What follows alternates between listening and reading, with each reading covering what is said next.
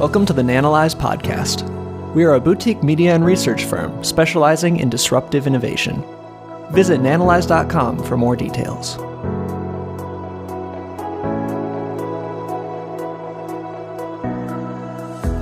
Become a better investor in 14 minutes. That may sound like a clickbait title, and that's because it is, but I can promise you that after you finish watching this video, that you're going to be better for it. So this video was prompted by some questions on our Discord server around what investing books are best to read. Now, I did a master's in business and a master's in finance, and very few books I found in both those programs are worth a read. There's a few entertaining ones that are also useful. Liar's Poker would be one, Reminiscences of a Stock Operator. And of course, if you're trying to get a job in finance, at least on Wall Street, then there's certain books you would have had to read. The House of Morrigan or Barbarian at the Gates. These aren't overly engaging reads, to be honest. Now, you can look to the experts for their opinions about what you ought to read. And for example, Warren Buffett describes The Intelligent Investor, which was written in 1949, as the best book about investing ever written. That's by Benjamin Graham. But who has time for books in this day and age of 8-second attention spans? Reading books is for losers. So today's reading material is quite short. It's about 3,300 words long. That would be the equivalent of about 2 Nanalyze articles. So if you read at 238 words per minute, it'll take about 14 minutes to read that. That was the title of this presentation, How to Become a Better Investor in 14 Minutes. Now, I don't know how long this video is going to last, but we're going to peruse that reading material and extract the best bits, such as this slide here, which says companies, not stocks. I'm going to be quoting verbatim from this reading material throughout this presentation, and it says, "We are not stock pickers, we are business pickers. It's crucial to understand that stocks often trade at foolishly high or low prices," and that this gentleman says the efficient market only exists in textbooks. You would hear us refer to the efficient market hypothesis when stocks go up very quickly, the idea being that intrinsic value doesn't rise that quickly. In truth, marketable stocks and bonds are baffling, their behavior usually understandable only in retrospect. Indeed, the takeaways here being, don't try to time the markets. And a lot of people try to understand why stock prices are going up, but usually it's why they're going down. Everybody expects their stocks to go up, but rarely is it the case that you can explain it unless there's an obvious event. Always invest in companies, not stocks. Now, the outliers when you invest are where you expect to reap your most rewards. This gentleman says that in 58 years of management, most of his capital allocation decisions have been no better than so-so. In some cases, bad moves have been rescued by very large doses of luck. That probably refers to beginner's luck. You'll see a lot of newbie investors think that they're a Gordon Gekko, when in fact it's just a dose of luck. This gentleman goes on to say, our satisfactory results have been the product of about a dozen truly good decisions. That would be one about every 5 years, and a sometimes forgotten advantage that favors long-term investors. So let's take a peek behind the curtain at one of these secrets of successful investing, and it's the power of dividends. So 2 examples here. In 1994, this individual bought $1.3 billion in Company A, and back then that was a very meaningful sum. The cash dividend at that time on that investment would have been around $75 million. Well, as of last year, that dividend had increased to $704 million. So it's every 2 years, this individual is getting back their entire initial investment just in the dividend. Forget about the gains in the original investment. This is an asset they have that now prints money. Second example, Company B in 1995, a couple years or 1 year later, for the same amount, $1.3 billion. Annual dividends from that investment have grown from $41 million to $302. So let's say every 4 years or so, he recoups his original investment. So over time, it takes just a few winners to work wonders.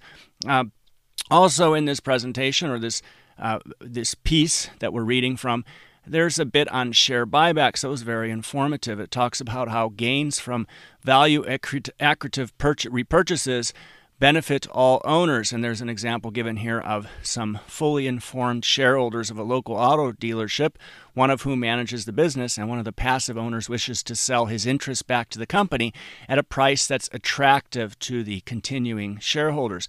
When that transaction is completed, has anyone been harmed? Is the manager somehow favored over the passive owners? Has the public been hurt?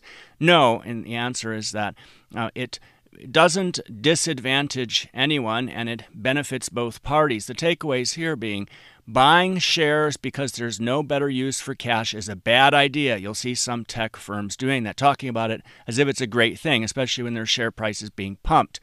Share purchases by a company, share buybacks, should signal a depressed price. And there's some classic banter. This piece that we're reading from is very enjoyable to read.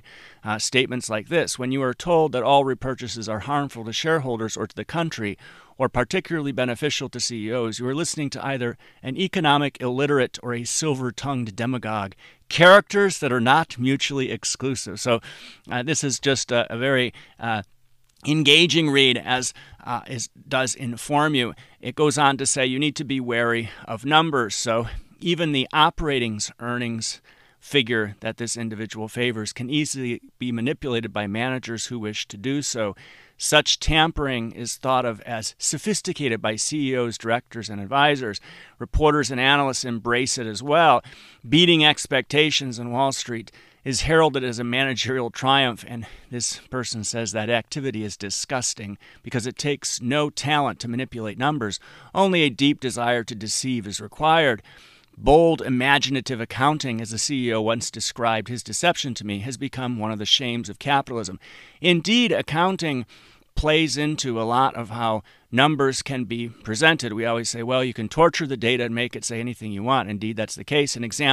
Recent example would be Samsara. We looked at how simple accounting changes can totally change the perception of how investors view that company. It remains to be seen whether or not those criticisms are legitimate. They were certainly subjective, but accounting can be used to fool investors quite often. Now, I'm going to take a pause from this. Before we tell you who this person is, you probably have already guessed who it was.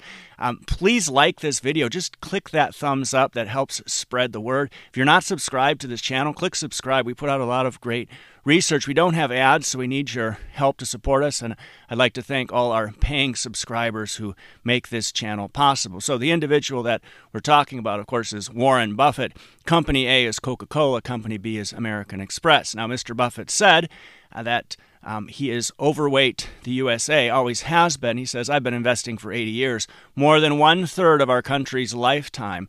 Despite our citizens' penchant, almost enthusiasm for self-criticism and self-doubt, I've yet to see a time when it made sense to make a long-term bet against America.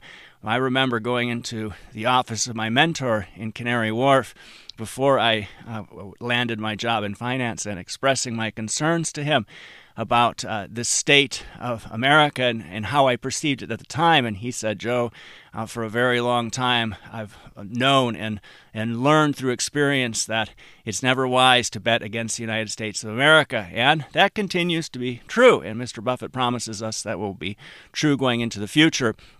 And he then goes off on a tax rant that's rather interesting. I thought this was a useful bit of information just to know.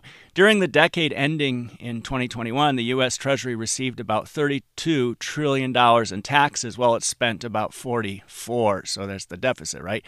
That $32 trillion of revenue was garnered through individual income taxes at 48%, Social Security and related receipts at 34%, and corporate income tax payments at 8.5%, a very small contribution from corporates. And Buffett goes on to talk about how Berkshire's contribution via corporate income tax was $32 billion during the decade, about 0.1% of all the money that Treasury collected, and that if there were 1,000 Berkshires paying taxes as he did, then nobody would need to pay any taxes. Rather interesting, but we'll leave you with some gems of wisdom here. He says, at Berkshire, there will be no finish line. In other words, they're always planning, sort of like the Japanese do with the 100-year time frame, right? The best investment timeline is infinity. He says, our CEO will always be the chief risk officer, a task it is irresponsible to delegate. And we take a risk management approach to investing here at Nanalyze. My own background is in risk management, both in working experience and academically. Ben Graham said, day to day, the stock market is a voting machine. In the long term, it's a weighing machine. And you can see that refers directly to that volatility we're talking about, the ups and downs and the irrationality. But in the end, you can always weigh that intrinsic value. He goes on to say, there's no such thing as a 100% sure thing when investing. Thus, the use of leverage is dangerous. Remember that. It's very important. You have to keep learning if you want to become a great investor. When the world changes, you must change. And our community of investors here at Nanalyze, in particular on our Discord server, often debate different things happening in the market, different stocks. And it's certainly useful to hear from all the subject matter experts that we've been accumulating over the years. Now, teaching a man to fish is a lot better than giving him a fish, and that's why I wanted to point you to this reading material. And if you haven't already guessed, it's Warren Buffett's annual letter. So going forward, you ought to go to this website, this sparsely put together website, and click on that link there for his annual letter every year and read it. So he has letters going all the way back to 1995. This quote here, he says, Woody Allen, this is from the 1995 annual letter, once explained why eclecticism works. The real advantage of being bisexual is that it doubles your chance for a date on Saturday night. So some classic Buffett humor. These are very enjoying reads. There's 29 letters there. It'd take you about 7 hours to read them all. And I can recall a finance prof having us read one of these as an assignment. I think you could have an entire finance class surrounding these letters. They're just a wealth of wisdom. So it'll take you 14 minutes to read the last one. I recommend that you do, and you should read them going forward while you have the advantage of Mr. Buffett's wisdom before he passes on. At the top of the page there, see where it says a little bit of an advertisement. Berkshire Hathaway is re-engineering small business insurance. He never hesitates to sell. And I love this. I'll leave you with this. At the 2021 shareholders meeting, he says here, Charlie and I are shameless. He's referring to Charlie Munger, his partner. Last year at our first shareholder get-together in 3 years, we greeted you with our usual commercial hustle. From the opening bell, we went straight for your wallet. In short order, our C's kiosk sold you 11 tons of nourishing peanut brittle and chocolates. And he says these products haven't been materially altered in 101 years. What worked for C's in the days of Henry Ford's Model T works now. So his example of a timeless business. This picture here is taken from one of my favorite places that I call home, Hong Kong. So just to conclude, you're not preparing for an interview on Wall Street, so I wouldn't waste too much time reading books that you're not enjoying. Life's too short to waste time on that. Read content that's enjoyable and teaches you something, and that's what Buffett's letters do. Spending 14 minutes a year listening to what he has to say is not going to make you a worse investor. I'll leave you with this last quote. He says, the world is full of foolish gamblers, and they will not do as well as the patient investor, so learn how to be patient. Now, I'm going to put up another video here that you might enjoy relating to Mr. Buffett. Before you watch that, please click the Nanalyze logo on the right. Support our channel. We don't run ads. We need your help. Thanks so much for taking the time to watch this today. Thank you for listening to the Nanalyze podcast. If you found this information useful, please share this episode with a friend. This helps us to continue to provide thorough research for you. Want more research like this? Want to know what we're invested in and what stocks we're avoiding? Head to Nanalyze.com and consider becoming a premium annual subscriber to get access to premium articles, webinars, and our extensive tech stock catalog. Thank you for your time.